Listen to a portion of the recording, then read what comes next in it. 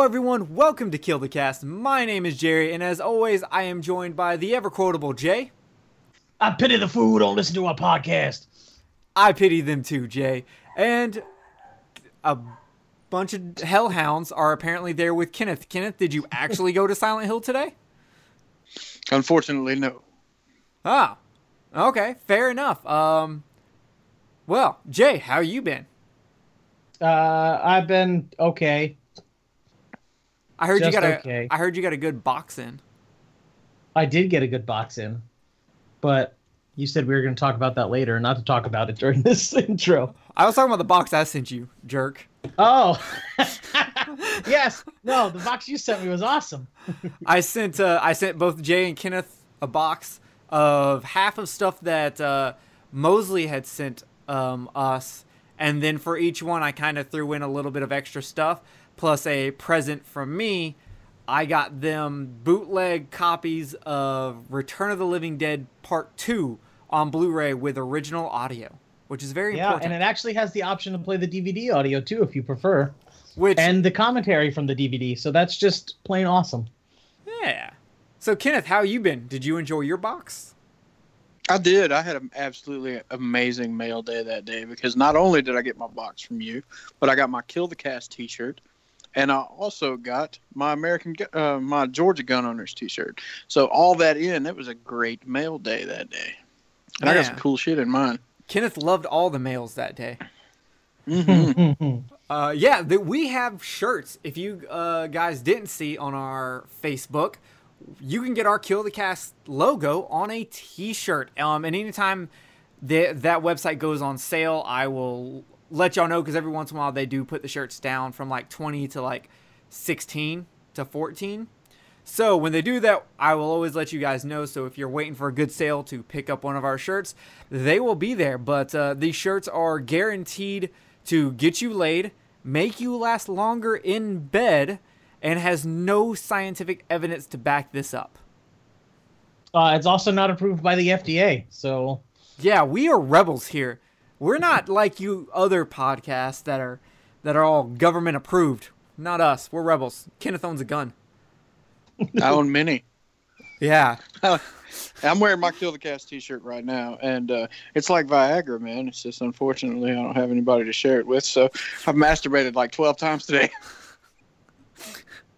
Okay, Gross. so I figured I needed to share that with our audience. yeah. Let's so we have a couple of other big announcements. First of all, this show is not the Last House on the Left show with Mr. Watson from Horror Corridor.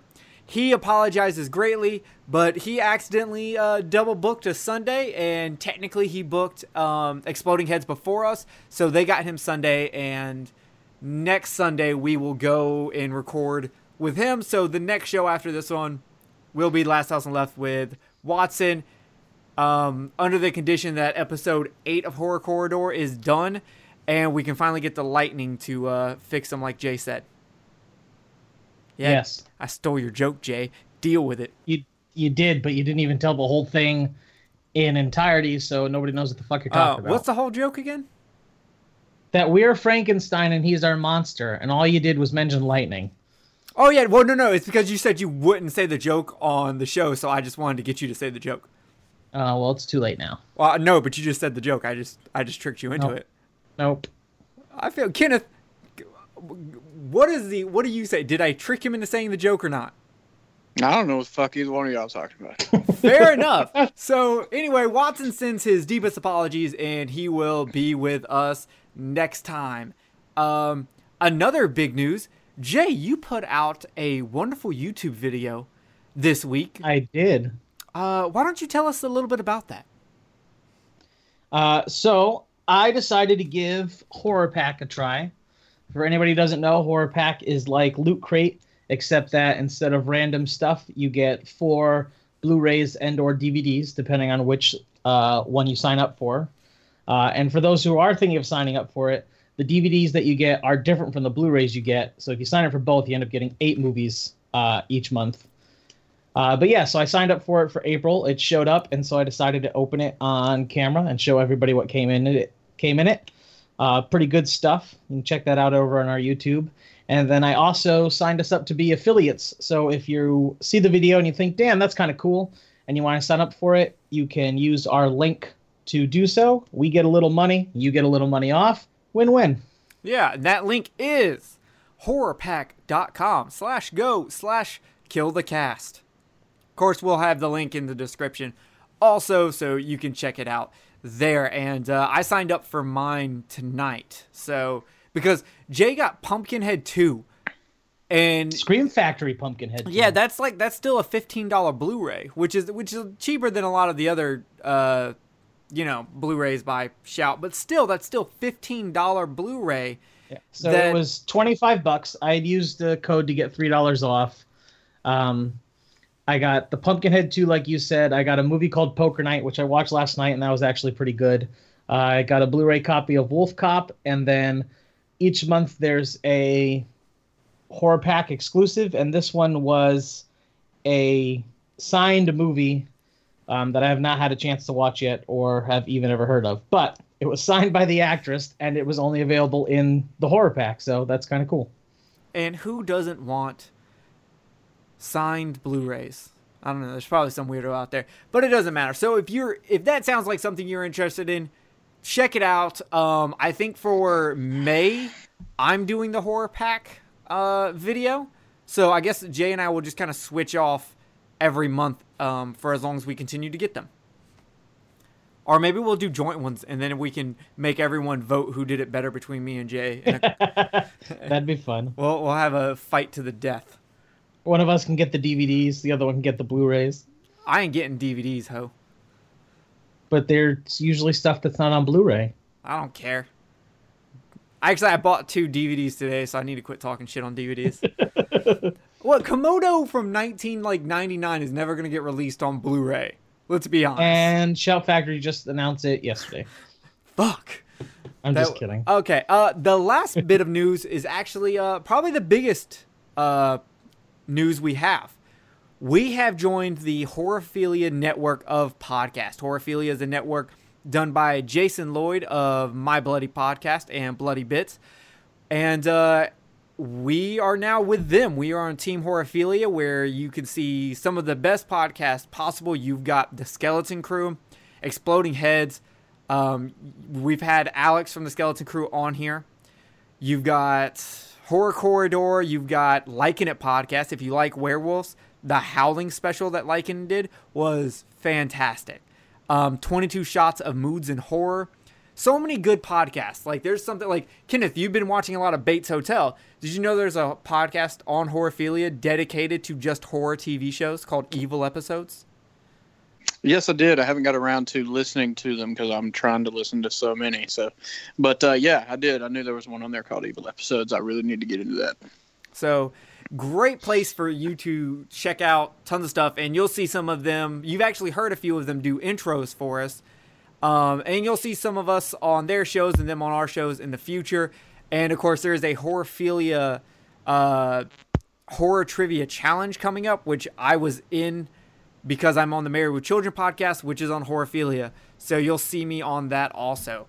But other than that, yeah, we are on Horrorphilia, horrorphilia.com. So we're glad to be there, and we're glad to go for their top 10.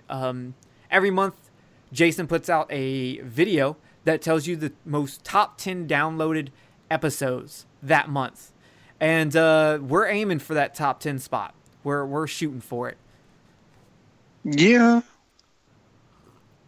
Okay. Now that all that news is done, I'm super excited. We have a treat for you. I came up to Kenneth and Jay. I physically walked up to them while they were in 2 different states. And I said, guys, it's true. I have a great idea for an episode. So I want to take a decade, and I want us to pick our favorite movie from each year for that decade. And in honor of how amazing Jay is, I said let's start with the 80s, because that is Jay's decade. That's my decade. So I said we should have done it from the 20s, but Jay wouldn't have it. That's not true. I just wouldn't be able to participate until you got to the 60s. So the stage play of Dr. Jekyll and Mr. Hyde. Fuck yeah. I wanted to start in the 1910s and talk about Frankenstein. No, there's like 5 people who have seen like that. That 10 one minute, time that the guy on the 10-minute bus short stop film. read Edgar Allan Poe was clearly the best of that decade. Obviously, we need to go back and start reviewing Shakespearean plays. I was there. I can do it. Yeah, I heard Jay once bit his thumb at someone in the middle of a play. It's very true. It was dangerous. Nice. The dogs of war were let slip that day. E2, Jay. E2. Okay. So that's what we're going to do today. We're starting from the 1980s, but we're going to work backwards. We're actually going to start at 1989 and go down because early 80s was better than the later 80s in my opinion, and I think, do y'all feel the same? I think it's all good, but whatevs. I think there are gems from both sides, but you can definitely see where you're starting, like especially in like 88 and 89, you can definitely start seeing where you're starting to get into that black hole of the early 90s. Yeah, and speaking of gems, let's get into 1989, and let's go with, Kenneth, do you want to kick this off? 1989, what is your favorite horror movie of that year? I had to go with Warlock. Ooh, I didn't see that coming. Yeah. Warlock was good. Yeah, it was, man. I mean, it was just fun. You know, that was the main reason. I mean, it's a staple of my childhood. You know, I watched it all the time when I was a kid, and I thought the story was awesome. I thought the effects were great. Julian Sands was awesome as the Warlock in that, and I can't remember the actor's name who played Redfern, but he was awesome too. I loved them both, man. It was just a good, fun ride, man. I watched it. It's one of those movies that to this day I can just put it on the TV and just watch it and watch it and watch it. I could watch someone play the Super Nintendo game for like 5 minutes. Does that count? It's not a good game, but it I is never a had good a chance. movie. Yeah, but that is a good movie. Okay, Jay, 1989, what you got? Pet Cemetery. Oh, okay. What's why Pet Cemetery? Because it's a good movie. Oh. Duh. Okay, I chose Pet Cemetery also. Oh, did you? I'm with you. Interesting. Like I feel, I almost wanted to choose a guilty pleasure and go with Jason Takes Manhattan. See, that wasn't my favorite. We've been over this. I love Friday the 13th, but that was not it's not one of my favorite ones. Yeah, and I'm with you, and I was like, I prefer Pet Cemetery so much more. Pet Cemetery is more original than the 8th Friday the 13th. And Pet Sematary is one of those movies that if you watch it with a critical eye, there are so many plot holes, and none of it really makes sense. There's really bad big plot holes. And wait, in Friday the 13th or Pet Cemetery? In Pet Sematary, there are literally plot holes that are bigger than. What are the plot holes? Church. They're bigger than Church. How does Gage get hit by a 18-wheeler, and when he comes back, he just got a little blood on his head? That's it. He ain't lost a limb. He's not crushed. Because it lifted him off of his feet. He still should have. His body was intact. Yes, the whole front physics. of that kid That's fucked not. up. Yeah, that's bad physics. That's not a plot hole. That is a plot hole. That body should not be coming back from the grave. Bad physics. They never showed him splattered all over the ground, so it's not a plot hole.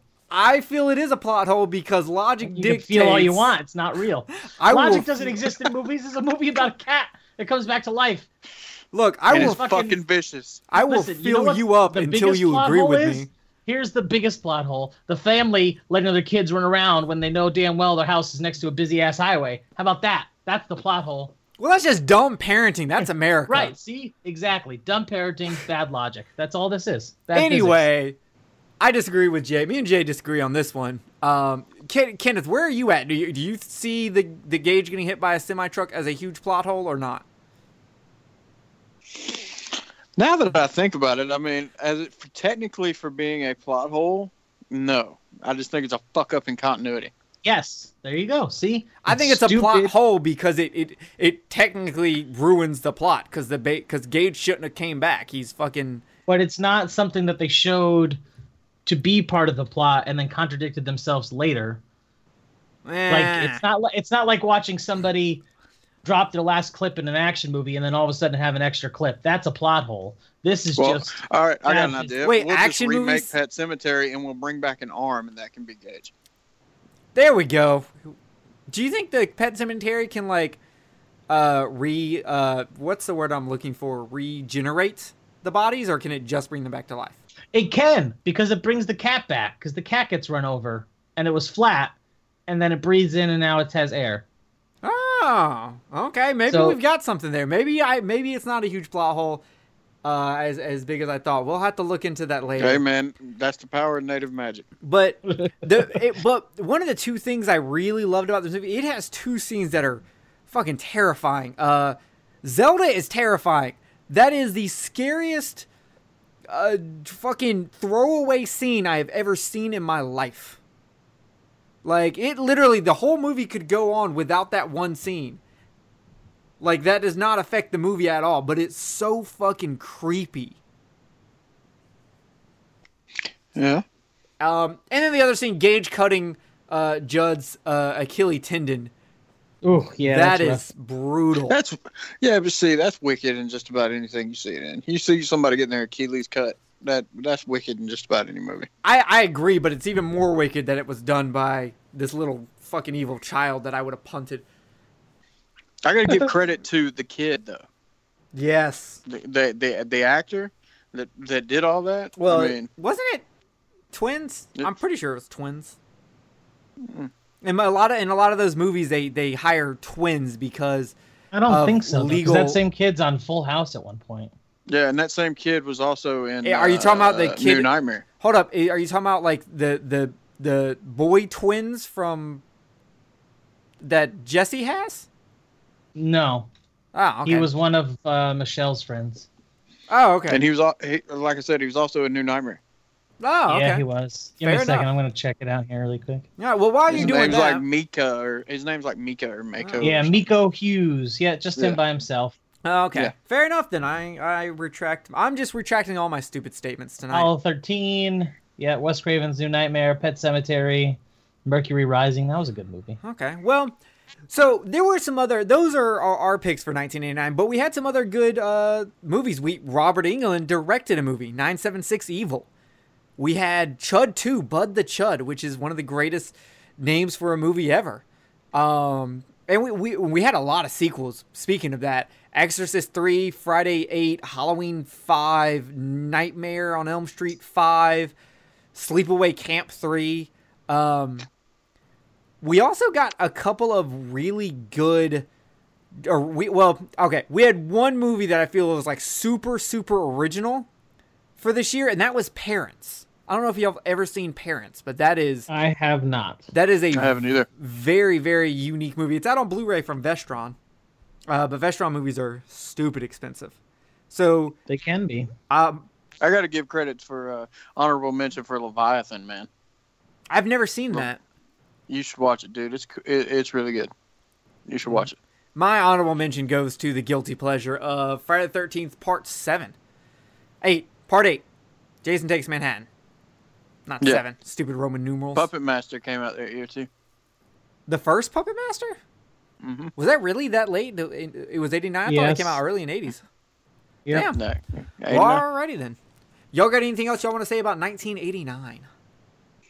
Nope. I was in kindergarten. Alrighty. I was 1 year old. So, now we're going to, speaking of one of the greatest years to ever happen to the world. 1988, Jerry was born. Yes, I am the greatest thing to come out of 1988, but we're not talking about me. We are talking about the movies. So, 1998, I feel I get to go first since it's my birth year. 88. You just 88. said 98. Yeah. 88, 98. Did I tell y'all I haven't been sleeping a lot? Have I told y'all? I think it's Zelda's fault. So yeah, at this point, I'm about ready to somebody just knock the hell out of you. Just tell Reese to hit you in the back of the head with a shovel. No, because she's gonna fuck up and hit me in the face. I'm gonna be walking around like little Nicky. Either way, at least you'll be sleeping. Popeye's chicken is fucking awesome. Okay. Yeah, there you go. So in 1998, on October 14th, 1988, I was born. But we also had the premiere of my favorite horror movie from 1988, and that is Pumpkinhead. Aw. This movie so sweet. is me. It's set in the South, and I'm from the South. It has a lot of religious connotations to it, and it scared the shit out of me as a kid because my grandfather was a preacher. I knew about like biblical demons, and the fact that in this old Southern hick town they brought back a demon of revenge who just wreaks havoc scared the shit out of me. Ed Harley is such a good character, with him losing his son in an accident and the grief making him go to this old witch to get this demon of revenge to punish the teenagers who killed his son on accident. And then he goes on to regret it, and then he goes toe-to-toe with Pumpkinhead. It is glorious, and one of the best scenes ever is when Pumpkinhead draws the cross into the chick's forehead right before he kills her. Lance Henriksen is great in everything he's in. Yeah, and directed by Stan Winston. And Stan Winston is nice. Is fucking amazing. Yes. All right. But yeah, I had to say that because, again, Lance Henriksen, awesome and creepy in everything that he's in. Yeah, he's really good. So, Jay. Yes. 1988. What is your choice? Hellbound, Hellraiser 2. Okay. Good choice. I wouldn't have picked it, but good choice. Yeah, just looking at everything else that came out that year, that is the one that I enjoyed the most. I actually feel like 1988 was pretty solid in general. Mm-hmm. So I almost picked Pumpkinhead, to be honest with you, but I decided I liked Hellraiser 2 a little bit more. Fair enough. I like the mythos of Hellraiser 2. I mean, I hate the fact that you don't really like it, Jerry, but I like the fact of, them going into hell and taking it that route, and you getting to see the Leviathan and the whole nine. I really enjoyed it. Actually, I thought it was pretty good. Fair enough. So Jay, is there any particular reason behind Hellraiser 2 that you really like it? Like any scenes or anything? Just the whole movie. As far as sequels go, it was pretty good. It was a direct follow-up. It expanded on everything that we saw in the first movie. It wasn't just a repeat of the story. The special effects were just as good. Gotcha. All right. Kenneth, 1988. What is your favorite thing about me? I mean, favorite movie. Friday the 13th, 7. I knew that was coming. Yeah. My favorite out of the entire series. Got get you some Kane Hodder action.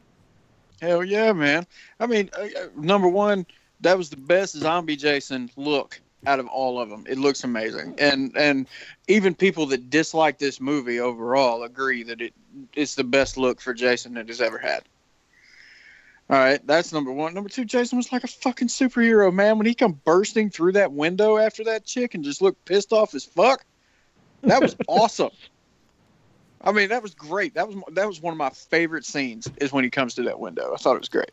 And then when the mask splits in half, man, and you see up underneath, and he's breathing all hard and his fucking and you can see inside of his jaw and he's gritting his teeth. That was great. I definitely agree. It is the best looking zombie Jason by far. I'm the best looking zombie Jason by far. You're not even a zombie yet. That you know of. That's a valid point. I've never physically met you except when I cut myself in half and went to you with this idea. I've never actually met you in real life. You could, in fact, be a zombie with you just have really good makeup, so you look human. Yep. Interesting. So, but I mean, when it really comes down to it, I catch a lot of flack because that's my favorite one. That's my favorite Friday the 13th. I catch a lot of flack because of it, but I really like the aspect of them getting away from the typical, Jason just basically, walks around and fucking kills people. I like the fact that they got away from that, even though in part 6 it got a little bit more comic-y, and but I really enjoyed the fact of him having a specific villain to go against, or vice versa, I guess. A specific hero to go against that was a little bit more on his level. Yeah, someone that could actually, do something against him and not, part 8 where he gets into a boxing match and then just uppercuts dude's head off. That was so good. Yeah, or with Tommy Jarvis, man. Even though Tommy Jarvis is iconic, I mean, Tommy Jarvis was a great character. But even with that, Tommy Jarvis didn't have any specific abilities other than just being smart and fucking hating the fact that, this creature ruined his life. So, that was the reason why I liked it. I thought it was awesome. Fair enough. And we had some really good movies in 1980. You had the remake of The Blob. Yeah. That almost made it on the list too. But yep. I realized how little I've actually watched that one. Yeah. You have the LSD trip Brain Damage. So good. You've got the terrible, terrible movie of Child's Play. That was a good one too. Oh, that movie's terrible. I don't know what you're talking about. Yeah, you are. Elvira, Mistress of the Dark. Oh, yes. You've got that. You got Fright Night 2. Oh, those tits, my word. Man, that whole movie was hilarious. Yes. I agree. It's actually coming out on Blu-ray soon. Nice. Halloween 4, we finally get Michael Myers returning, and a lot of people don't like Halloween 4 and 5, but those are probably the two I watched the most as a kid. You have the Hobgoblins, which is only good if you watch the Mystery Science Theater version. Killer Clowns from Outer Space. You had directed by Steven Chiodo, but the Chiodos brothers did all the special effects for it. Lair of the White Worm, which just came out on Vestron. You had Maniac Cop, which I didn't like that one. You don't like Maniac Cop? I did it for this past year's 30 Days of Halloween, and I don't know. It was kind of like, You had George A. Romero doing a non-zombie movie with Monkey Shines. Have y'all seen that? A long time ago. That's such a weird movie. Yeah. That's about the helper monkey that kills people, right? Yes. Yeah. Yeah, no, I haven't seen it. You had the other movie that came out on the day I was born, Night of the Demons, which I've never seen it. Oh my god, it's so good, dude. When I was a kid, I saw this movie. I rented it, and because my dad would let me rent whatever the hell I wanted to, as long as it wasn't South Park. And there's a scene in there with Leanna Quigley, who you know from the first Return of the Living Dead. She gets nude in Return of the Living Dead. Oh, yeah. In this movie, she takes a thing of, once she's possessed, she takes a thing of lipstick and like draws around her tit and then pushes it inside of her tit through her nipple. And it's such a well done effect. But I was just about to make a joke about that, actually. I was just going to be like, yeah, your dad will let you, watch a chick shove lipstick into her tit, but he won't let you watch South Park. Yeah, exactly. And so, and like, but I forgot what the movie was called, and I kept getting it confused later on in life with Tales from the Crypt's Demon Knight. And like, for the longest time, I thought that scene was from Demon Knight instead of Night of the Demons. But that's my runner-up. Night of the Demons was my clear runner-up because I love that movie. I think it's so much fun. We also had Nightmare on Elm Street 4, Phantasm 2, Poltergeist 3, Return of the Living Dead Part 2, The Serpent and the Rainbow, Sleepaway Camp 2, a childhood favorite of mine, Slugs, and we got to throw some Italian love in there with Zombie 3 by Lucio Fulci and Bruno Mattei. So Waxwork was also from there. Waxwork was really good. Yeah, my second runner up with it was either going to be Friday 7 or The Serpent and the Rainbow. Serpent and the Rainbow is good. It's really good. Godsmack's song Voodoo is about that movie, according to them. Mm-hmm. Oh. So good. I didn't know Godsmack knew how to watch movies. I just assumed that they just lived on like motorcycles and just drove around constantly and only got off to play music. Any sense? Where do you get this shit? Anyway, anybody else got anything to say about 1988? No? Okay. First I played with Dad, then Mommy came and I played with Mommy. We played, Daddy. We had an awful good time. Now I want to play with you. Nope. 1987. My favorite video of 1987 was the sex video of Jerry's parents conceiving him. Knowing my dad, I could see that happening. I really don't want to see Kevin nailing anybody. I really don't. I don't know, man. Dad could probably throw it. He was a pimp back in his day. I'm sure he could, but I just have no interest in seeing it. I mean, it led to his first divorce, but still. Okay, so 1987. We're gonna lead this one off with Jay. Jay, where are you at for 1987? Nightmare on Elm Street 3: The Dream Warriors. By Chuck Russell. What? The director's name is Chuck Russell. Oh, okay. I don't care about that. Oh, okay. But yeah, no, absolute my all-time favorite Nightmare on Elm Street. Why? Okay, Nightmare on Elm Street. Most people either say Nightmare 1 is their favorite or Nightmare 3. What is it about 3 that is so appealing, Jay? It's the idea that we can be whoever we want in our dreams. You have a bunch of kids who are all fucked up for different reasons, and then this guy comes along trying to kill them in their sleep, and this other person comes along and teaches them that they can be fucking superheroes in their dreams. And I've always liked that concept. The guy becomes the paralyzed dude becomes a fucking wizard. A wizard, Jerry, a wizard. You know, here's a question. Here's my thing. That's badass. If I want to be a dream wizard. You realize if someone else would have been Freddy Krueger besides Freddy Krueger, they could and Freddy Krueger and the person who became Freddy Krueger went into Freddy Krueger's dreams, and Freddy Krueger could have done anything he wanted. He could have been a pedophile in his dreams, and he would have never been burned to death. And so Freddy Krueger could have saved himself if someone else had been Freddy Krueger. You've been up too long. Time to take a nap, sir. You've been up far too long.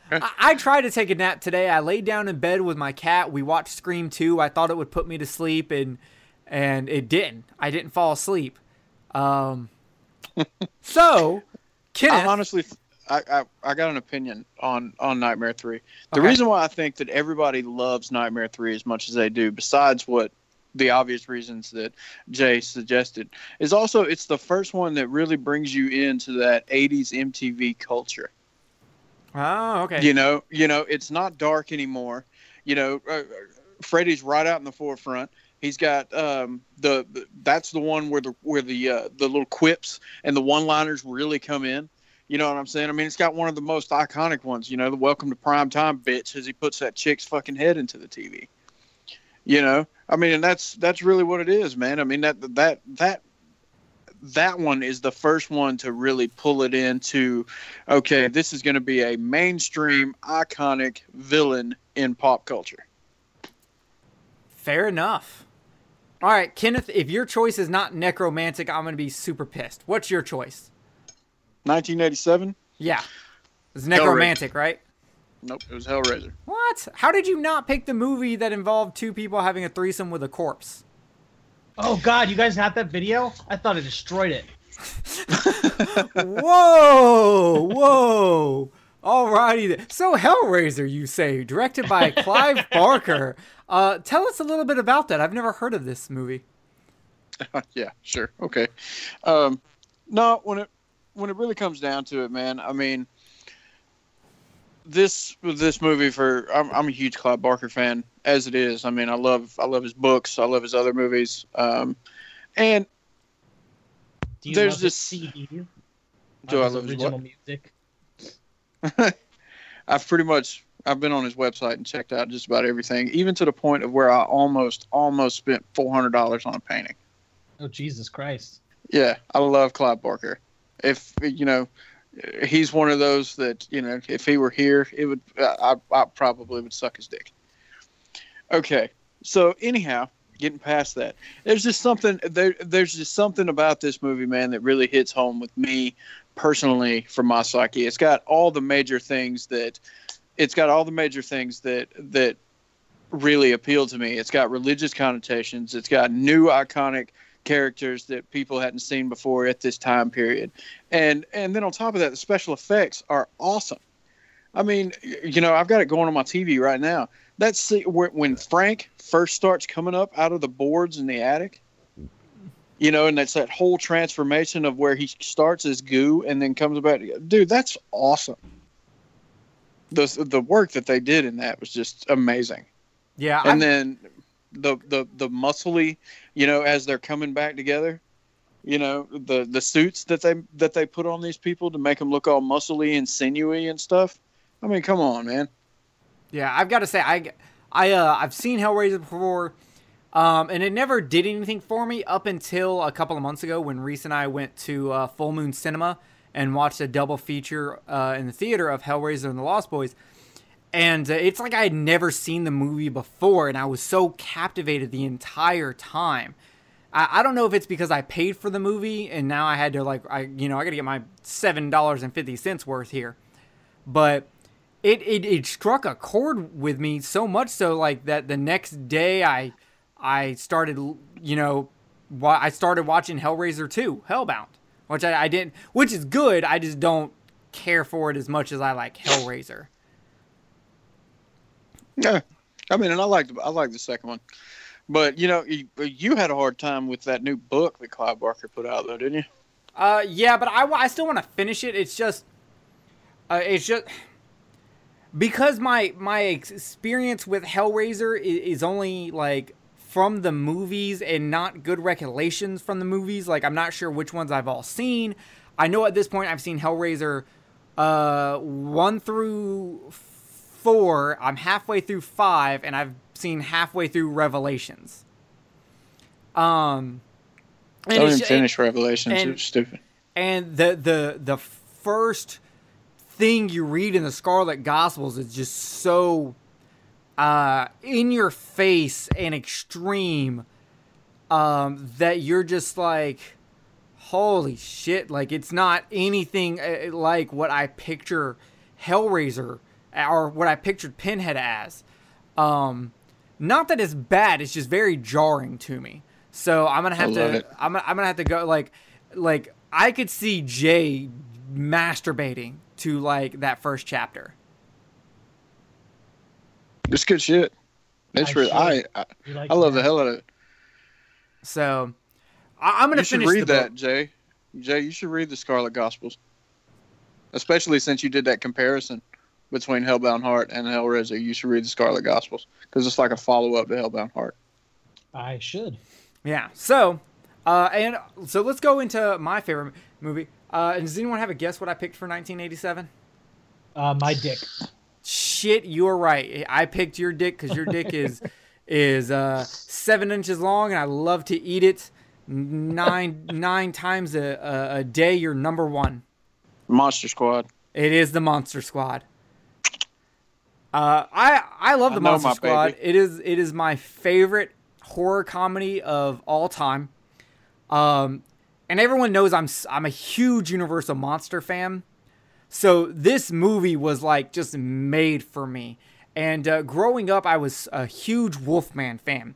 And Monster Squad was my Wolfman. I loved him. Every scene that involves the Wolfman is amazing. From him going crazy in the police station, him going crazy in the phone booth, him getting kicked in the nards. Who knew? Find out he has nards. The Wolfman's got nards. Come on. Him getting blown up by dynamite and then re-coming together. It's just fantastic. But in general, that movie is so good. It has so many good one-liners. It has a solid story. I love that movie so much. I can watch it almost any time. So I love the Monster Squad. I would I'd make love to it. I would. You haven't? Well, I didn't want to admit it, but I do have the Blu-ray, and my dick does fit inside the hole, so I have, on occasion, made love to it. Yeah, see? You like Monster Squad like I like Clive Barker. Yeah. So, 1987, we had some good stuff here. We had a fucking another crazy out there movie, Bad Taste by Peter Jackson. Blood Diner. His early shit was crazy. Yeah, he did some crazy shit, his early stuff, and then just kind of chilled out and was like, I only fuck with elves now, son. Yeah. Yeah. I only fuck with billion-dollar properties. Yeah, I mean, I fucked up King Kong, but damn if I can't fuck with some elves now. You got something to say about King Kong, Kenneth? I liked it. What? How are you going to turn King Kong, make King Kong look more animalistic, and then make him figure skate. Yeah, that's where it lost me. 'cause The it figure was cute. skating is where it lost me.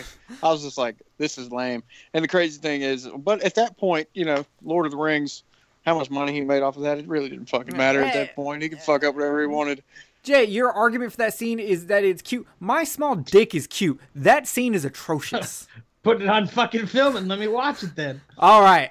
We have Blood Diner, which is a fun movie. That was good. That's now you can get that on Blu-ray on Vestron now. Also, Creepshow 2, which I actually feel is really good. I think the black It's slime good. in It's the just water. not as good as the first one. Well, yeah, The black slime in the water is the one that really gets me, man. I'm just like, ugh. yeah.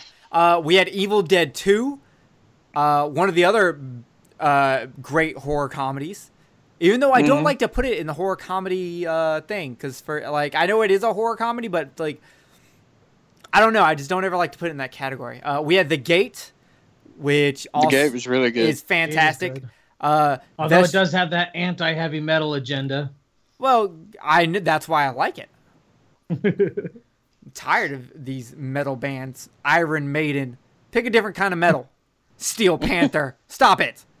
Steel Jeez. Panther's fucking great, dude. Oh my god.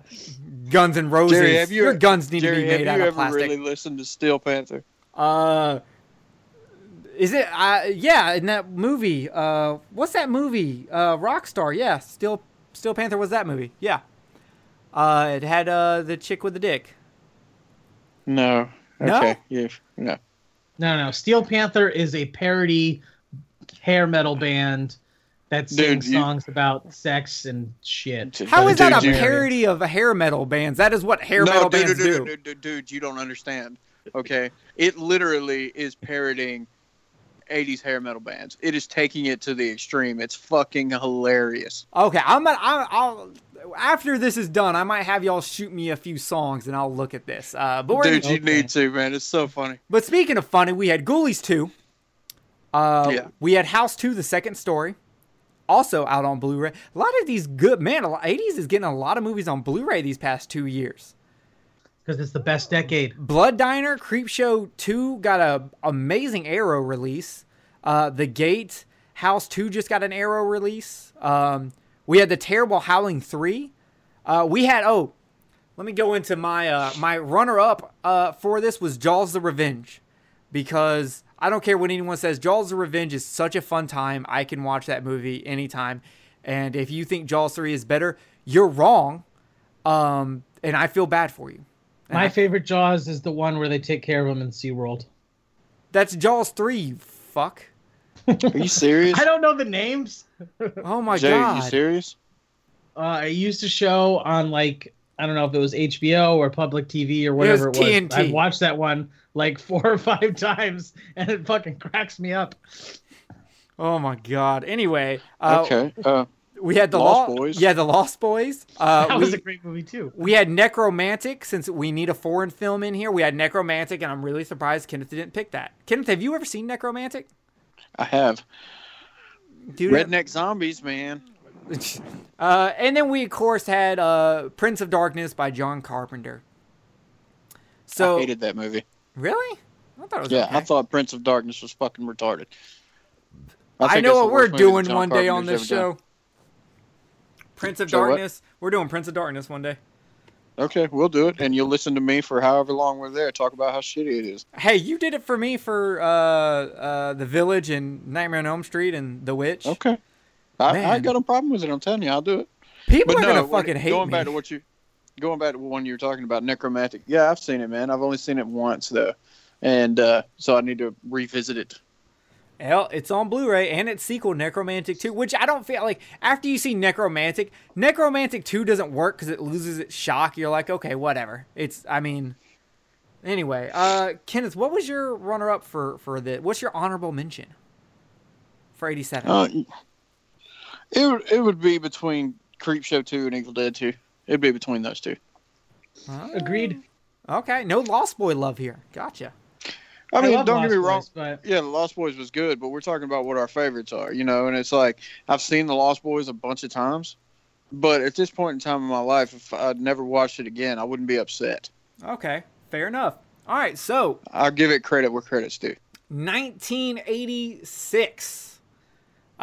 Kenneth, let's start with you this time. What is your favorite horror movie of 1986? Henry, Portrait of a Serial Killer.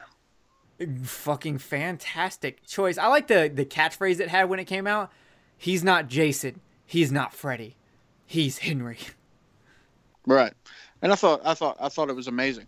Because this was one of those first, movies where you really get into the psyche of someone, that it's almost like it's behind the scenes of, like Charles Manson and stuff like that, the real deal, reality. And I think that's what made that movie so good, because, we'd had movies that really get your gut wrenching, like I Spit on Your Grave and Last House on the Left and stuff like that. But this one right here really, you're following Henry along as he's going through the mental, aspects of him being fucking nuts. And it's like, I really, really enjoyed it. Not to mention that dude that was with him, getting his rocks off with the same thing, and how it showed the differences between Henry and that guy. It was really, really good. I agree with you. I haven't watched that in a while. I need to watch that again. Such a good movie. All right, Jay, 1986. What are you choosing? 86. I have The Fly remake. Oh, David Cronenberg. Yes, that's his name. Just some of the most amazing special effects that I had ever seen when I watched the movie for the first time. I think it's better than the original. Hey, I've actually watched the original too, so there's an old movie I've seen. Nice. I'm so proud of him.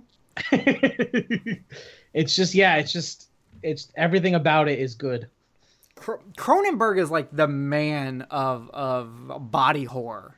He is so good at it. I'd like to meet him. I'd like to There's have a lot sex of people I'd like to meet, but they won't let me near a lot of them. I wonder why. Cronenberg is fantastic. The Fly is not my favorite Cronenberg movie. What else has he done? I'm terrible at knowing directors. Naked Lunch, Videodrome, The Brood. Videodrome I've seen. Videodrome's fantastic. Rabid. Didn't he do Shivers? Or did someone else do Shivers? I don't think I've seen any of those other movies you listed except for Videodrome. You need to see The Brood. And he did Scanners. I saw Scanners. That was yeah. He was in Nightbreed.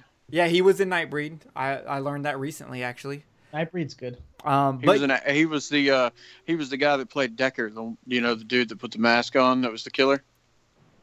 Yes. Yeah, that was David Cronenberg. Videodrome's my favorite movie by him. Kenneth, what's your favorite movie by Cronenberg? I'd probably have to go with Videodrome. That'd probably be my favorite. I fucking love Videodrome. Yeah, it was good, and that was actually the first Cronenberg movie I ever saw. That's a weird fucking movie. Yeah. I saw Videodrome before I saw Fly. I think The Fly is probably the first Cronenberg movie I had ever seen.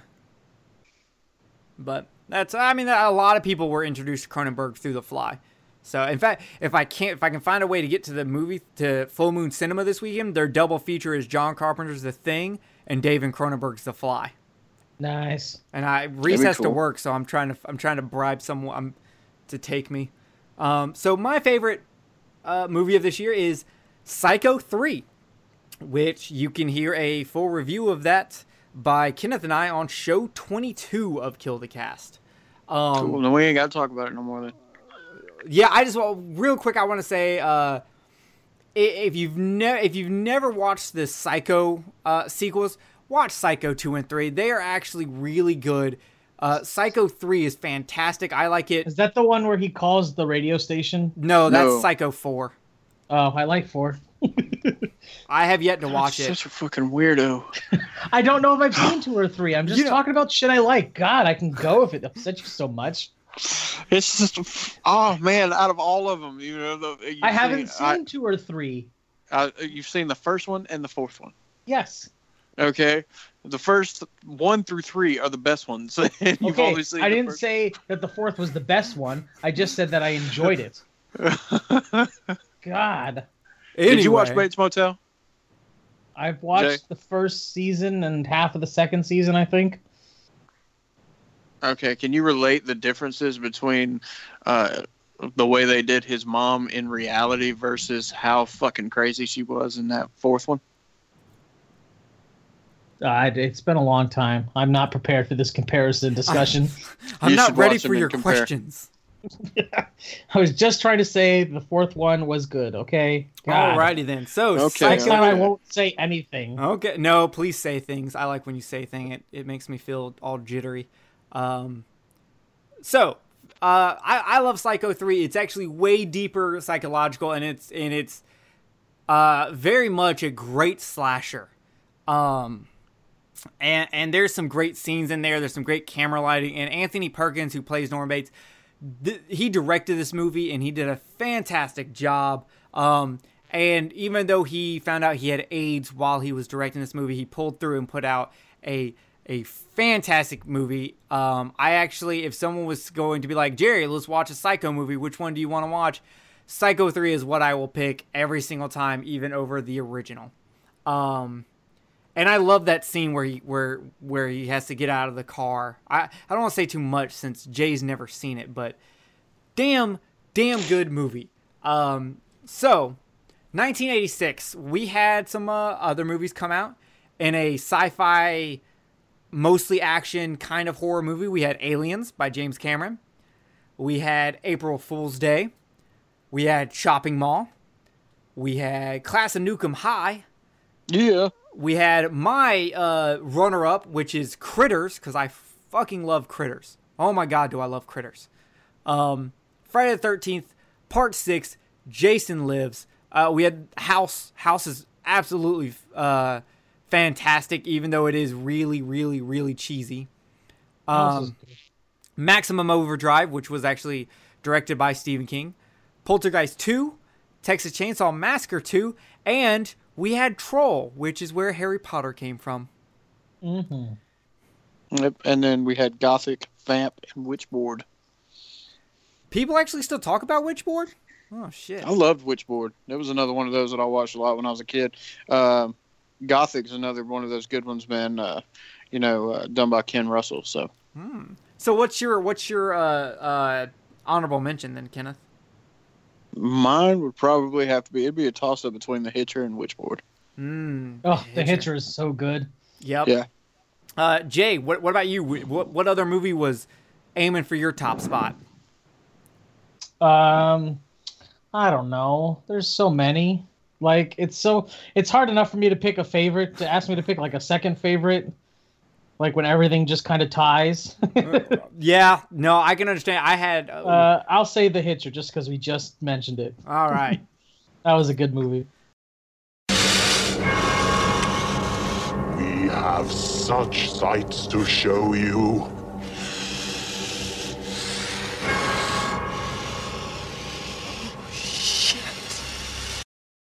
All right. So, 1985. Jay, lead us in. What's your favorite? H.P. Lovecraft's The Reanimator. Nice. I'm a big H.P. Lovecraft fan, and that's probably still the best movie to be made based off of his works. Not exactly like the short story, but still really good. And just, I love it. It's funny. It's gross. It's got gore. It's got Jeffrey Combs. Yeah, whoever that is. Was he the doctor who gets his head removed? No, he was the other guy. The one with the black guy? Yeah, the main guy. Oh, okay. Herbert. Stuart Gordon definitely did a good job directing Reanimator, for sure. And I just have a list of all the directors so you can name drop them as we talk. What, do I? Yeah. Yes, I have a list of like the movies and the directors. I did work, man. My original list though was bigger. It had movie, director, 2 top billed actors, and country of origin. And then I was like, no one cares about all that. This is a mess. Let me just do like the movie and the director. Oh man, you're funny. But speaking of H.P. Lovecraft, I've never been into H.P. Lovecraft, but here recently, I have found out that a lot of the things I'm really into are very much Lovecraft inspired, including John Carpenter's The Thing. And I recently found out that one of my favorite movies, Matango, is based off a story by another author who went on, who H.P. Lovecraft cites as an early Inspiration. an inspiration and an early person in the genre that Lovecraft is credited with creating, or not created, but making popular, of weird fiction. Huh. So, because of that, I've decided that I need to look into more Lovecraft stuff. I just want a goddamn proper Call of Cthulhu movie. I just Good want... luck. I know. at the- Everyone, like, they've been put out, but they're like weird or like black and white or silent or just stupid. And like, Just come because on. they're black and white and silent doesn't make them a bad movie. It does when they're made in fucking 2000s. That's true. Oh, I know which one you're talking about. Yeah. I it's not don't, good. but Jesus. That movie sucked. Yep. See, I just want a fucking Call of Cthulhu movie. The Mist is like the closest thing I'll ever get to seeing Cthulhu on the big screen. Mm-hmm. Hey, you know there's a black and white version of The scared Mist? to do it. What? Jay, have you ever watched the black and white version of The Mist? I have, and it's fucking fantastic. Yeah, it's way better than the colored version. It adds so much like creep factor to it. Oh, yeah. Yeah, Okay. I've got the special edition Blu-ray that has it on there. Ooh, me too, girl. All right. Kenneth, what you got for us? Day of the Dead. Wow, really? Mhm. I thought I had yours picked. I thought I knew exactly what you were going to choose, and here you are surprising me. What'd you think I was going to pick? The Return of the Living Dead. Nope. Man, is it too punk for you? Is it not metal enough? We need some. I loved Return of the Living Dead, but for me and me being a serious person, I prefer Day of the Dead over. Wow. And just because number one, I'm a Romero fan. I liked this one, because obviously I couldn't say Dawn of the Dead because Dawn of the Dead wasn't in the 80s. But I like this one because, it's really got that element of human against human with zombies in the background. Yeah, You know what which I'm I mean, saying? which is a lot of zombie movies. That's the best part about it, is actually the human versus human relationship.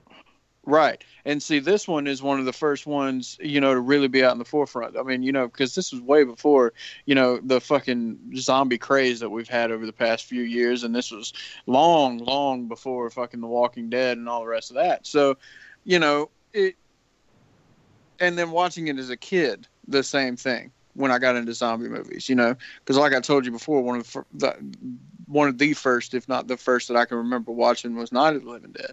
So naturally, if I had seen that, my dad was going to be like, "Oh, you got to see the sequels," And so I really enjoyed it, man. I mean, I like the way the zombies looked. I think they look better than they did in Dawn of the Dead, with the exception of your icons from Dawn of the Dead. And then the human versus human, and then you've also got Bub, which was great. He was a great zombie.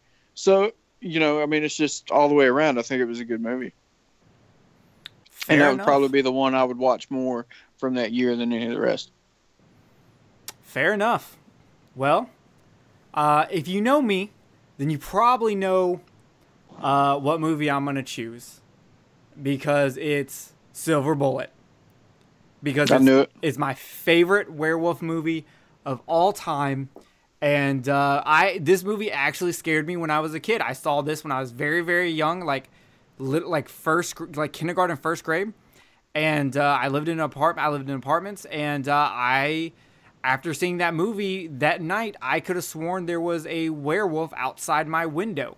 Even though There was. I was watching you. I decided not to eat you. Okay, You're I welcome. have a question for you then, because I was on the second floor. Did you bring a ladder? Werewolves Didn't can you know climb where- buildings. I was going to say, didn't you know werewolves could fly? No, they can't. Because this fly. was like They have these were claws, you like just dig into the building. like Come these on, man. were because like I lived in the old school like literal like red brick. Yeah. Uh, You don't know the true power of a werewolf. Yeah, man. Don't you know they scaled the walls and shit? In Underworld? I know you got your ass fucked up in the eye by a little boy in a fucking souped up wheelchair banging on them fireworks. How about that? Huh? You know what's funny is I saw The Wizard and Princess Bride before I ever saw Silver Bullet, so it was just way too funny to me. Wait, why is that fun? I don't get that. Isn't that the same kid? No. No?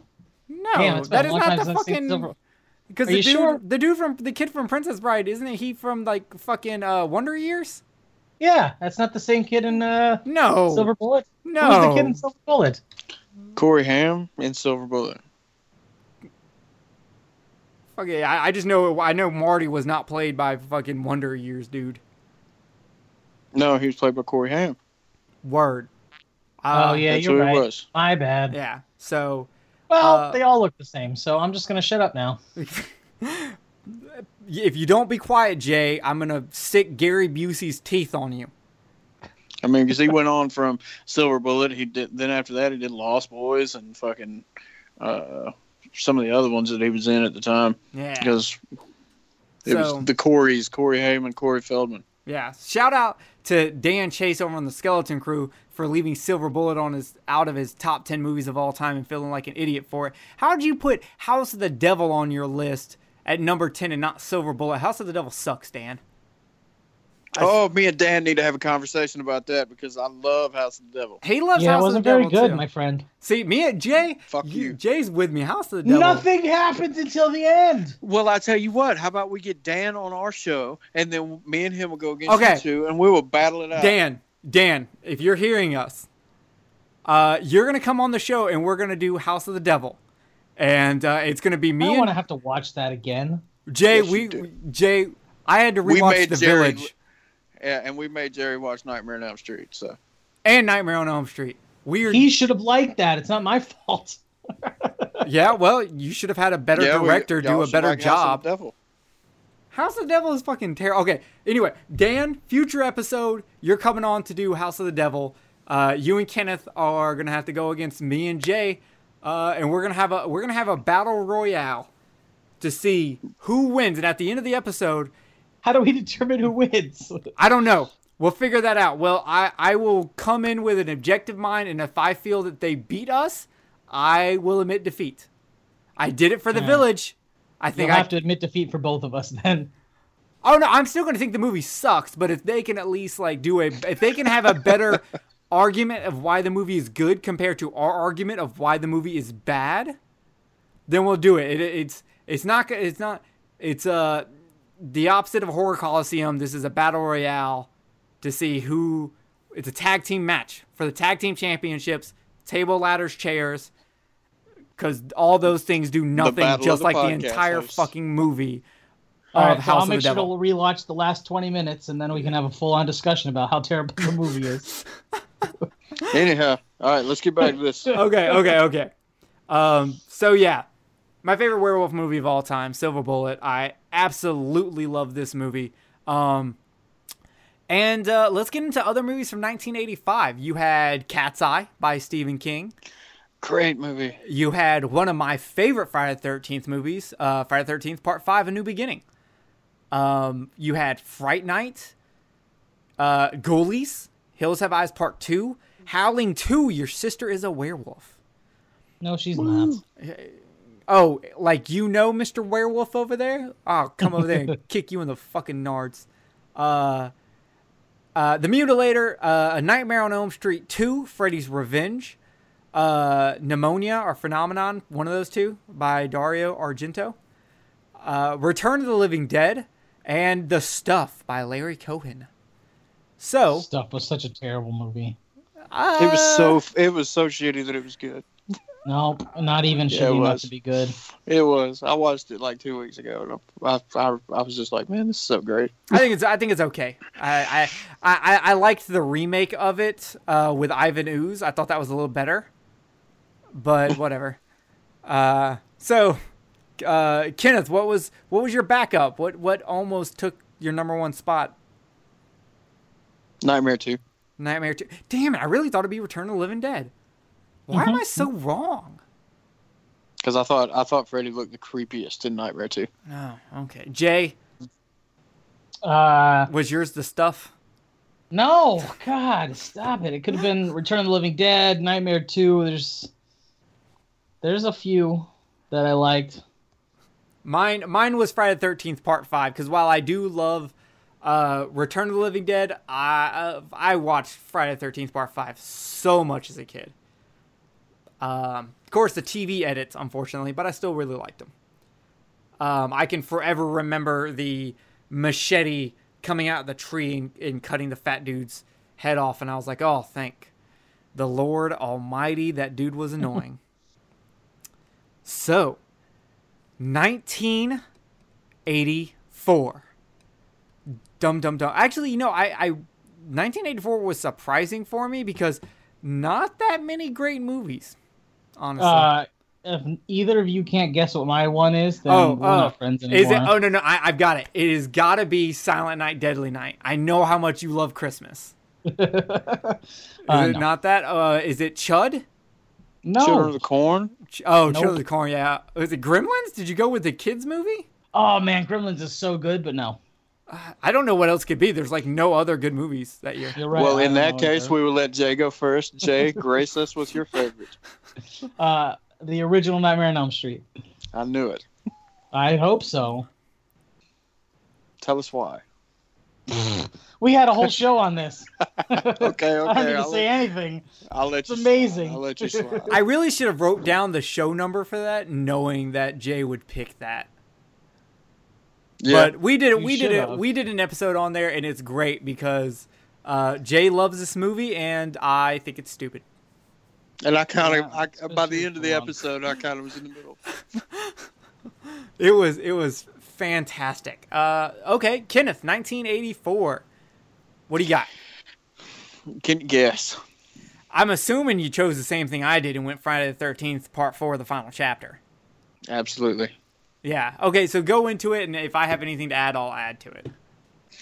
All right, man. So, this one, even though Friday 7 is my favorite out of the series, Friday 4 is a pinnacle in the series. It is. I honestly think that, getting past my personal feelings on it and going with what it is, it's probably the high point of the entire series.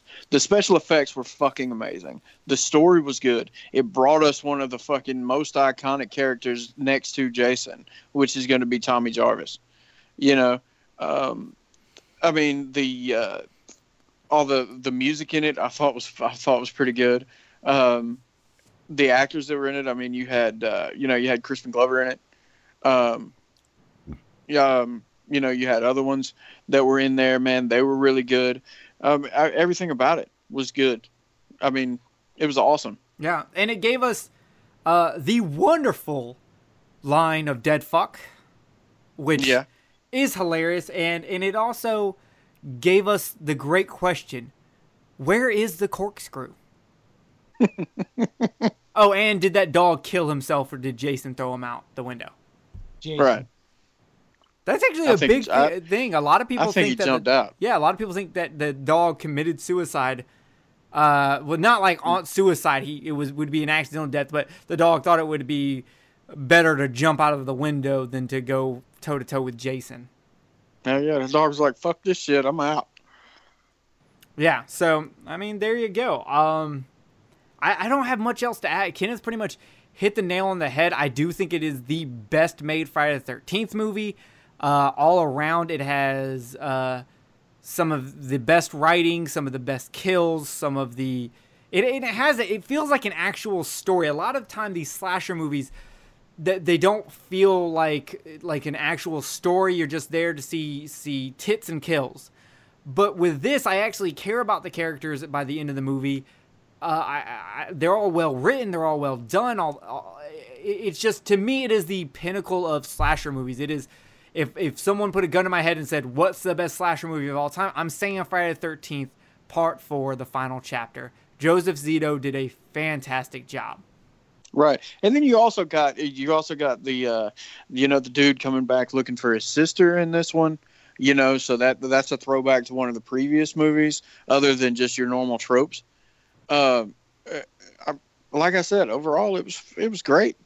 Yeah, and it must be good because the entire remake is based off supernatural long hair guy coming back to try to find his sister. Yeah, exactly. Yeah. So and the other thing on top of that, man, most of the time, if you talk to people that are Friday fans, if you talk to them or people that aren't, as long as it's not the really, really young audience that only knows from, you know, around the Jason X on time on up, even later than that, most everybody knows that the one that they remember more than any of the rest is Friday 4. Yep. All right.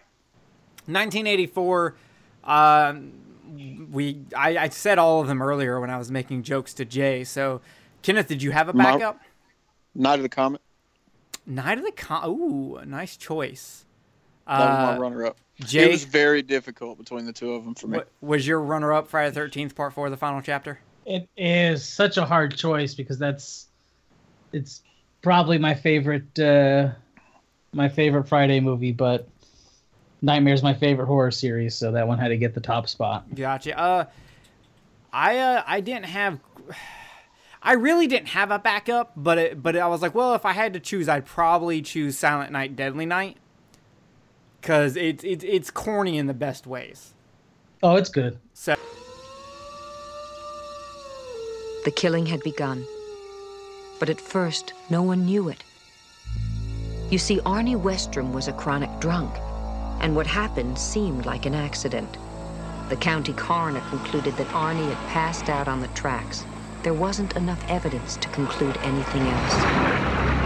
1983. Jay, let's let you go for 1983. I'm sorry, what? Thriller, the Thriller music video, which I'm counting as a movie, so fuck you.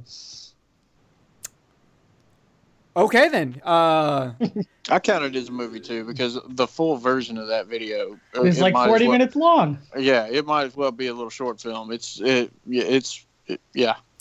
I'm going to go to the judges. Judges, how do you feel about this? Uh-huh. Okay. They said Vincent Price is in it, therefore it counts.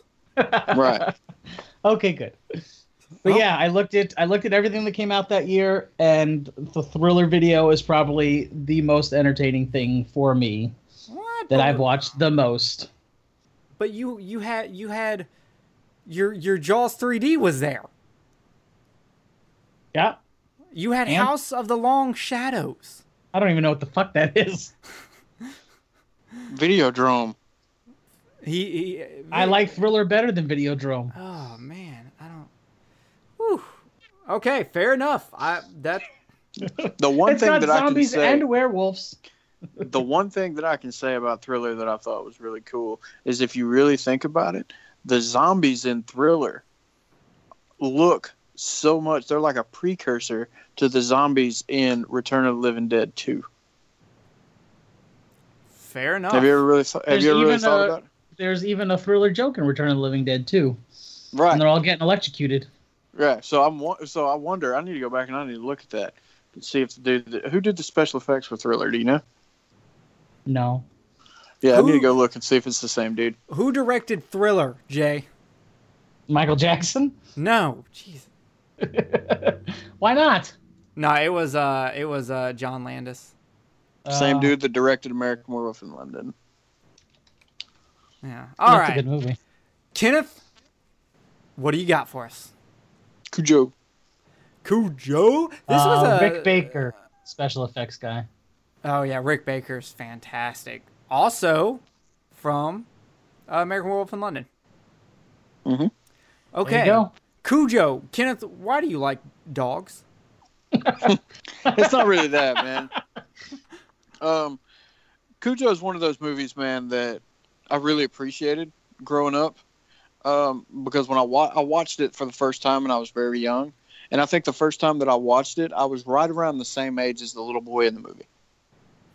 Ah. And so I related to it really, really well.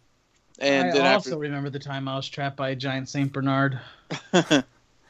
So that just made it more scary to me because it made it more real.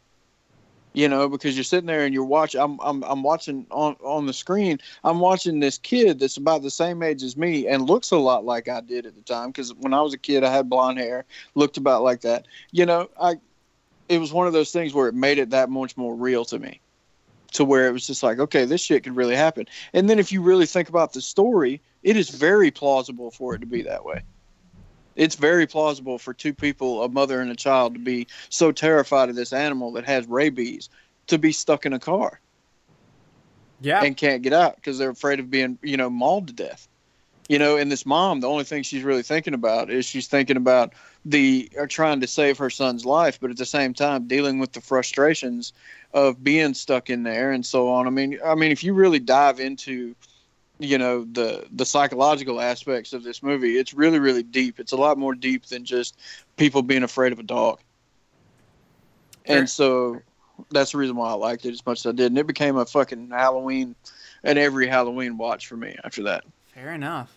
I have a story about Cujo, and y'all are probably going to laugh at me for this, but when I was a kid, my grandfather showed me Cujo, and I told him that wasn't a real Saint Bernard. And he thought that I knew it was a fake dog at certain points. And he was like, "What are you talking about?" And I said, "Real Saint Bernards have a barrel that they wear around their neck full of beer." Oh, It's rum. Well, all I knew was beer. I was very, very young. Full of beer because I've seen it in cartoons. That's what they do. That's the cutest thing I ever did hear. And right. And he explained to me that that is not all. That doesn't make a Saint Bernard, and that's only up in icy countries and not down in hotter countries. So That's sweet. that's stupid kid Jerry. Jay, 1983. I did it. I did my whole Michael Jackson impression and everything. I know. I wanted you to pick another. I'm just kidding. Okay.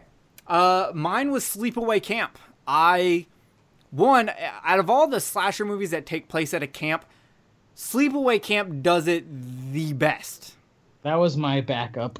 It has one of the best twist endings ever. It is such a fantastic movie, and I'm so glad that Kenneth showed me Sleepaway Camp, because I had never seen it. I didn't know about the twist ending, nothing. And Kenneth was like, "Oh, you got to see this shit," and he made me watch it, and I was blown away by that. It was fantastic. I love the movie so much.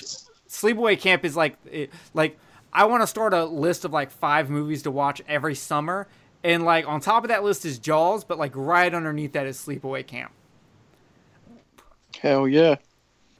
So. It's like I fucked up Salute Your Shores. Yeah. So, in 1983, we had other Stephen King movies. We had Christine and The Dead Zone. Dead Zone's good. I love the Dead Zone TV series. The Dead Zone movie was actually done by David Cronenberg.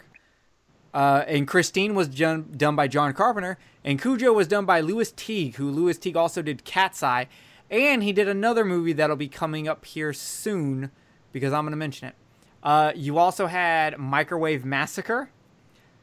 I watched that the other day. I'm sorry. And yes.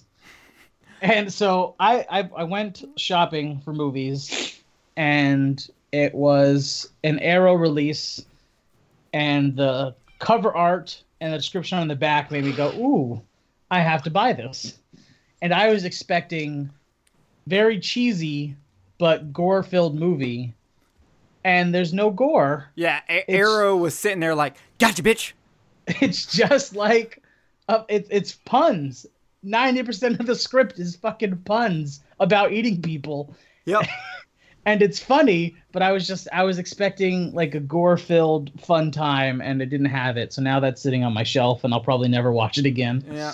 We also had Psycho 2, which is a great psychological horror movie, and Videodrome. So Videodrome was my backup. What was your backup, Kenneth?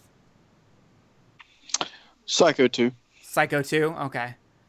And Jay just said his, so I won't do his. Okay, 1982, and I'm going first on 1982 because it has one of my favorite movies of all time, top 10 movie of all time, The Thing. We recently tackled The Thing versus Alien in Horror Coliseum, show number 21, so you can go back and listen to all of that wonderfulness. But John Carpenter's The Thing to me is a like almost perfect movie. I love it so much. It is in my top 5 horror movies of all time. It's probably in my top 3 horror movies of all time. I'm absolutely in love with it. Kurt Russell as MacReady is fantastic. The special effects are fantastic. Everything about this movie is fantastic. And that's what I gotta say about that. Jay, favorite movie from 1982. Ho. I almost said The Thing, but I knew for sure you were gonna say The Thing. Oh yeah. And so I didn't, just so we would have different things to talk about. Damn, so look at you. I went with the original Creepshow for 82. Yeah, so you can match me. Well, I don't fucking know you as well, okay? I really thought Kenneth was going to be like, it's Basket Case, motherfucker. No, I'm just kidding. It was between Creepshow and Cat People for me. Oh, wow. Cat People? Really? I thought you might have thrown Poltergeist in there. Poltergeist would have probably been my third. But Cat People, it was between Cat People and Creepshow for me. Well, I'll switch to Poltergeist if it makes the show better. Well, I mean, the way I feel about Creepshow is I really don't think that we really need to talk about it. I mean, Creepshow is just it's amazing. It's one of the greatest anthology movies of all time. I agree. Okay, I got a question though. Okay, what 42. is your? Damn, that was good. Holy shit! Are you a mathematician? Are you Jeff Goldblum in Jurassic Park? Can you explain chaos theory to me again? Here's my hand. I need to know. Oh, I'm gonna poop myself. Okay, seriously though, what is your? I saw this. I'm sorry, that made me think about this T-shirt that I saw when I was at the motorcycle rally yesterday. Oh. I saw there was this T-shirt that just said, all it did is it's got a stick figure with his hands up in the air and he says, "I pooped today." Okay. To go slightly off topic again, I have a Jeff Goldblum toy from Jurassic Park, and he lives in a Castle Grayskull I have. Oh, that's Nice. sweet. And in fact, actually, Jay, he actually kicked your Mego Spider-Man out of the fucking house so he could have it. The fuck? Yeah, Mego Spider-Man originally lived there, but when I got Jeff Goldblum the next year, Jeff Goldblum kicked him out. Have you ever tried to Done. We're done. I'm going home. But it worked out because then Spider-Man was like, "Oh, I don't have a house. Send me somewhere." And I was like, "I guess you're going to That's Jay true. now." And I now was you hanging have out with my other Spider-Man. you have an old school Mego. That's true. So that worked out for the best. Yeah, it's bad and bougie over there with your Mego. Okay. I was gonna fucking say something, and now for the life of me, I can't remember. Whoa. Okay. 2 things. Have either one of y'all seen that Creepshow documentary? Nope. I really want to see it. Second thing, we'll start with Kenneth, since Jay got to pull Creepshow first. Kenneth, your favorite segment from Creepshow? I'm putting you on the spot. You are in the hot seat. Damn. I'd probably have to go with the head sticking out of the sand. Okay, that's a really good one. I like that one. That's probably it would be a toss up between that one. Hold on, no. Hold up. Let's all 3 get ours in before you name another one. Jay. Okay. What do you got? If you'll let it count, the wraparound. I will let it count because you chose Thriller. I mean, I already got outvoted there because Vincent Price was in it. I might as well let you have one. I love the wraparound. I love it. I love Reach Around. It's such a good ending. Okay, fair enough. Mine's The Crate. If we're going actual segments, that's my favorite actual segment. But the wraparound is. I love The Crate. I just love it. It's got a monster in it, and everyone knows I love monsters. That's it. All right, Kenneth, what was your other one? Was it The Crate? No. Was it The Cockroach? No. Was it my dick? No. Okay, what was it? It was the. Damn, it was the other one. The birthday, the cake one, the zombie cake one. Yeah. Because I always, man, that scene where the dude's looking up at the the headstone, Yeah. and it's slowly, you know what I'm saying, coming across, and then all of a sudden it's just like splat. Have you ever picked a headstone up? No, but I've picked up a casket with the tall man once. No, I'm saying those headstones, dude, are insanely heavy. So Yeah, it's they like, yeah. So I'm like, I was just like, man. Well, all I you mean, gotta it's do, just- Kenneth, is wrap your hands in communist duct tape, and you can do that because you can like literally like set off a bullet with a hammer with communist duct tape. Shout out to our Phantasm show. But yeah, that was my second favorite. All right, so okay, 1982, we had Amityville 2: The Possession, we had Basket Case, we had Friday the 13th Part 3, we had my runner-up, which is Halloween 3: Season of the Witch, because it is the best Halloween movie ever. I love it. It is a great mystery and has the most depressing ending ever, and it's awesome. We had Poltergeist, we had Q by Larry Cohen, we had Slumber Party Massacre, we had Oh, I love those movies. They're so stupid, cheesy. they're really good. We had And Tenebrae. tits. We had Tenebrae by Dario Argento. So, Kenneth, what was your runner-up here? I told you it was like cat people. Oh yeah, I forgot did you say said cat that people. shit. Jay, what's your runner-up? What was your next choice? Was it you said Poltergeist? Yeah. Well, I said I didn't pick The Thing because you were gonna pick it. So Oh, okay. The Thing or Poltergeist, yeah. Okay, fair enough. Long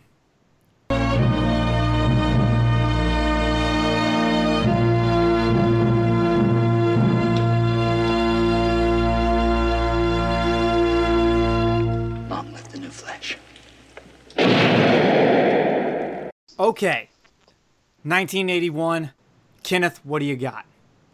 Ghost Story. I'm sorry, what was that? Ghost Story. Never heard of it. Explain. Me either. Yeah. Delight us with tales. It's probably one of the, and I don't know if it's the first. I don't want to call it the first, but it's definitely one of the earlier versions of the movies where you've got a vengeful spirit that's coming back to fuck with people. Gotcha. Okay. And it's really, really good. The special effects are awesome. It's got Fred Astaire in it. Huh, weird. Yeah, and he's like, and basically the gist of the movie is you've got these four really old guys, and in their younger years they were all after this chick, and some kind of party happened or whatever, and one of them fucked up and killed her, and then they hid it, and then the rest of the movie is the crazy shit that they're going through in their 60s or 70s or 80s or however old they are. That doesn't specify in the movie. Right. But what they're going through, you know what I'm saying, while this ghost is trying to get at them. And not only is it fucking with them, it's also fucking with one of them's kids. Oh. Because the one of them's sons, they're both grown, they're adults, and it starts fucking with them too. So it's really, really good. Like I said, the special effects is great. Slow burn, but still really, really good. So if you ever get a chance to watch it, it's awesome. They got the Blu-ray on Shout Factory. Gotcha. All right, Jay, what do you got? An American Werewolf in London. By John Landis and Rick Baker on special effects. Probably the most badass practical effect werewolf transformation there ever was and ever will be. Definitely. I definitely agree that the best werewolf transformation on camera ever is American Werewolf in London, hands down. Is there anything like people like? Are there people out there who haven't seen American Werewolf in London by now? Like everyone's. I'm sure there are. Well, fuck those people. Well, you got to take into consideration we are slowly getting old, and so the younger audience. I'd be willing to bet that if there wasn't people like us to tell them that they needed to watch it, probably not. Shit, I still look like I'm 15. I'm young as fuck. So No, you're starting to get up there. shut your mouth. Shut your dirty whore mouth. Shut your whore mouth, Shannon. All right. Well, this year was the hardest for me, and even though I had my list made like 4 months ago when I originally brought up this idea, I did not have this picked until 1981 picked until today, when it was shit or get off the pot time. And I chose The Howling. Because Over American Werewolf in London? over American Werewolf in London, because I think The Howling is a better story, and I like the werewolf design more, and it has one of the greatest endings to a movie ever. And it's like The Mist. When you have an ending that is so damn good that like literally, if we were to sit down and make a list of top 5 endings of all time in movies, The Howling would probably would most likely at least be in my number 5 spot. When Karen is doing, she survived all this shit. She is sitting there at the end of the movie doing her news report, and she just starts transforming right there to show the world that there are werewolves. And then Chris has to fucking blow her brains out while she's doing the transformation. It's fantastic. As like, you got to think, because people in that world are now questioning if werewolves are real. Was this special effects? What is going on here? That's fair. It's just fantastic. Also, I love the setup of the movie where Karen goes to meet Eddie, who's a serial killer, in a like porn theater, and he forces her to watch like some chick getting raped, and she can't turn around, and when she turns around, it's fantastic. I love it.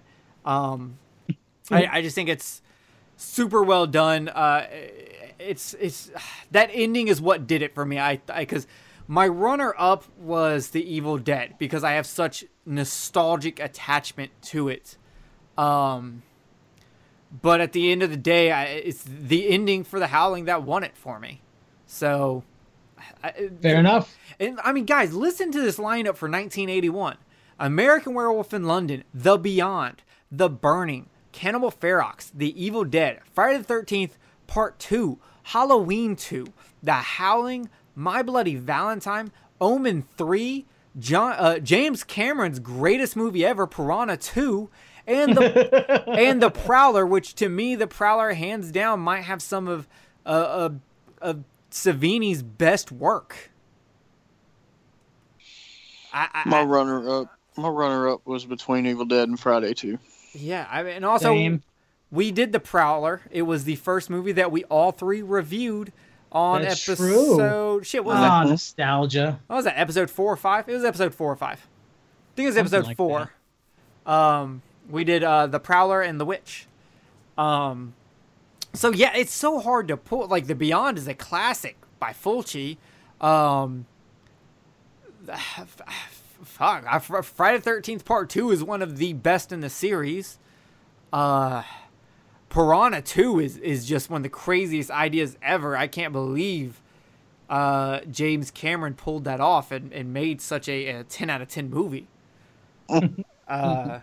It was so good that they didn't even want to like let James Cameron edit it. They were just like, "You've done enough, go home." And James Cameron said, "No, fuck that." And he broke into the editing room and edited that shit himself anyway. Is that a real story? Yes. Read it. James Cameron got banned. They kicked him off and said, "You can't edit this film." And he broke into the editing room and edited the shit anyway. Good for him. But yeah, I mean, holy shit! Like, 81 is to me. 81 is the best year in horror in the entire decade of the 1980s. I think you're drunk, but that's fine. What do you think year had a with better? What year had a better year in the 80s than 81? 84. 84 had fucking Friday the 13th Part 4 and Nightmare on Elm Street and Gremlins. Yep, those are three of my favorite fucking movies. Okay, but 3. 1981 has An American Werewolf in London, The Beyond, Evil I've Dead, never seen it. Friday the That one's 13th good. Part 2, Halloween That one's 2, okay. The Howling. Like, just right there's 6 movies that would be in people's top fucking 5s. But they don't apply to me. I will apply this dick to you okay. until you learn that 1981 is the greatest year in the 1980s. I will learn you today, sir. You gonna learn, son. Yeah, okay. I'm sorry. I went a little overboard. My bad. Okay. Let's close this out, guys. 1980. I'm taking first run at this one, baby. In episode 7 of Kill the Cast, we did Alligator, which is my favorite movie from 1980. It is directed by Louis Teague, who we talked about earlier from Cujo and Cat's Eye, and he did a few other really good movies. Alligator is great. The character David Madison, played by Robert Foster, is hilarious. He is one of my all-time favorite movie cops. The shit between him and the reptile chick, Marisa Kendall, whatever the fuck her name was, is great. They have great chemistry. It's hilarious. Special effects are really good. But the scene that makes this movie, I did a other greatest moments of horror history on this, and it is when the kids force another child at a birthday party to walk the plank at night, and as soon as they've got him at the edge of the diving board, the mother opens the sliding glass door, turns on the light, and you see the fucking giant alligator in the pool raising its head up, and then they push the kid into the pool, and you see the fucking kid go into the alligator's mouth, and then blood fills the pool. It is fantastic. It is one of the greatest scenes ever made in the history of horror films. I absolutely love this movie. Kenneth, you did that podcast with me. Isn't that movie so good and underrated? Yeah, Alligator's really underrated, but it's probably one of the top creature films in my list of creature features. Oh yeah, and I'm a huge creature feature fan. And yeah, it is in my top 5 creature feature films of all time. It probably actually takes the number 2 spot right behind Jaws. Yeah, and I mean, it also is one of those that I watched a lot when I was a kid. Yep. All right, Jay, 1980. What do you have for us? Friday the 13th. Fair enough. I mean, that's a solid pick. It started a franchise. It gave us Tom Savini. I mean, Tom Savini was already there. What am I talking about? I'll shut up. Why do you pick Friday the 13th? It's just the first in the other great horror series that I love, so I couldn't not pick it. Fair enough. All right. It's not even my favorite It's not even my favorite, but it is. But without it, it wouldn't exist. Yeah, you have such attachment to it because it kickstarted one of the greatest horror franchises of all time. Right. All right, Kenneth, you're ending us with 1980. What is your favorite pick? Altered States. I've never seen this movie. I've never even heard of it. It's amazing. It's about a guy who's he later on becomes a Harvard professor in the movie, but it's about a guy, man, who he's got this thing about altered states of consciousness. And so he messes around with sensory deprivation and hallucinogens to try to get to different states of consciousness. He also has a big interest in schizophrenia and things like that, to a point to where he doesn't believe that schizophrenia is a mental disorder. He believes that a schizophrenia is a person that has evolved to see different levels of their own consciousness blended in with different levels of different planes of existence. Holy shit. Yeah, it's awesome, and it's like, when you hear people with schizophrenia talk about how they see things differently, and his belief is that the way they're seeing it is because they're seeing it from a more primordial look and take on things, almost like they can see the atoms and the molecules and how energy makes up everything that we live in. But the whole backstory of this is that he goes to Mexico and he gets this drug that they've got in Mexico, and it makes LSD look like ginger beer, and he goes into a sensory deprivation tank, and because of what he's wanting to learn and everything, he's basically wanting to get closer to God, and so he regresses to the point of being the tiny amoeba in the start of life. Holy shit. Dude, it's insane. It is such a good movie. Damn. I got to find this movie. Holy wow, you rent it on Vudu. That is intense. I wonder if it's got a Blu-ray release. It does. Oh, it's on Amazon. All right, then I might have to get it. All right, so 1980 was also another very, very strong year. You had Cannibal Holocaust, The Changeling. Shout out to the first episode of Kill the Cast, City of the Living Dead by Lucio Fulci. You had The Fog by John Carpenter. You had Hell of the Living Dead, another exploitation Italian film by Bruno Mattei. You had Humanoids of the Deep, produced by Roger Corman, directed by... Oh, I like that one. Yeah, directed by Barbara Peters. That's a fantastic movie. You had Maniac by William Lustig. Maniac is fantastic and has one of the probably like the second best known head explosion of all time. You had Prom Night, and you had The Shining by Stanley Kubrick. And Terror Train and Motel Hell. Motel Hell, yep, that was there too. I mean, this was a really, really, really strong year. Kenneth, what was your runner-up? It was a toss-up between Cannibal Holocaust and Motel Hell.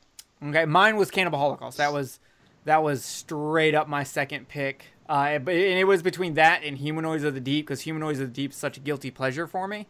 Oh, I love that movie. Yeah, it's so good. Oh, man, it's so fun. Funny story, Jay, if you don't know this, do you know how many of those actual suits they had for the creature? Just because you're asking as a trivia question, I'm going to say 1. 3. They only had 3. Okay, so Jay, what was your second pick? What was your runner-up? Humanoids. Humanoids? Yeah. That's my dude right there. So that is... that one's fairly Lovecraftian. Yeah. Why do monsters always want to bang the hot chicks, though? Like... Wouldn't you? I mean, I don't know if I was a monster. Maybe I'd want monster pussy. I don't know that I'd want...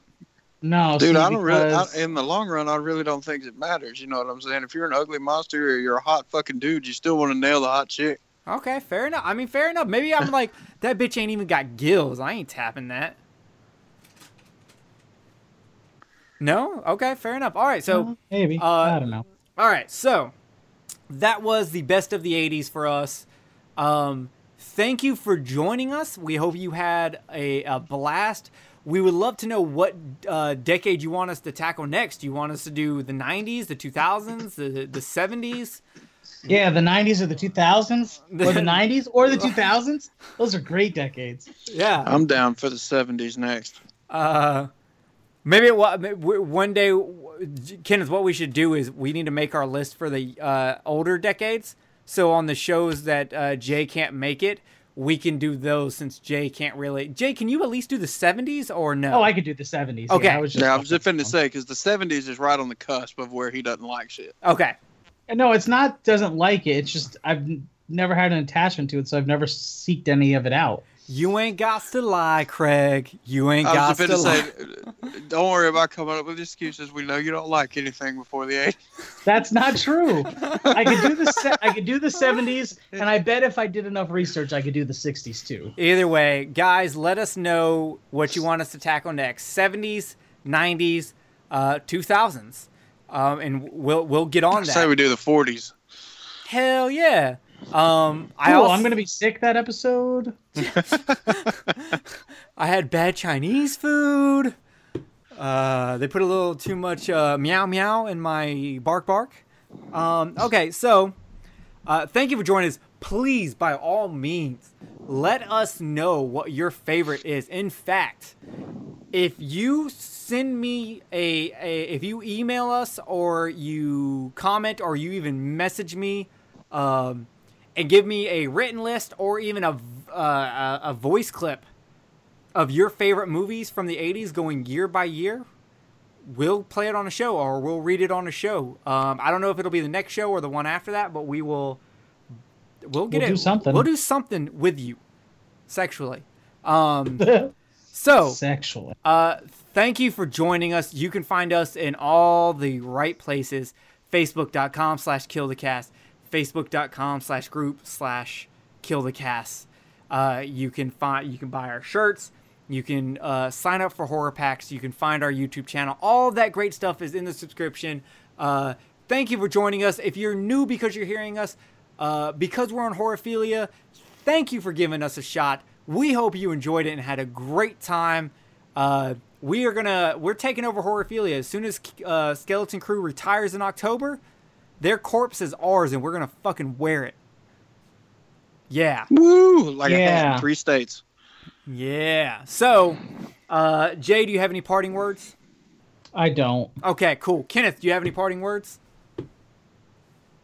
No. No. We have no parting words for you at all.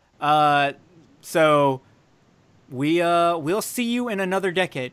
Come on, let's go. Come on, Billy, be a hitter, Bill. Come on, Bill. Right, Bill. No problem, Gino. This guy blows dead dogs. Just lay it in there. Eat shit and die, Ricky. Eat shit and live, Bill.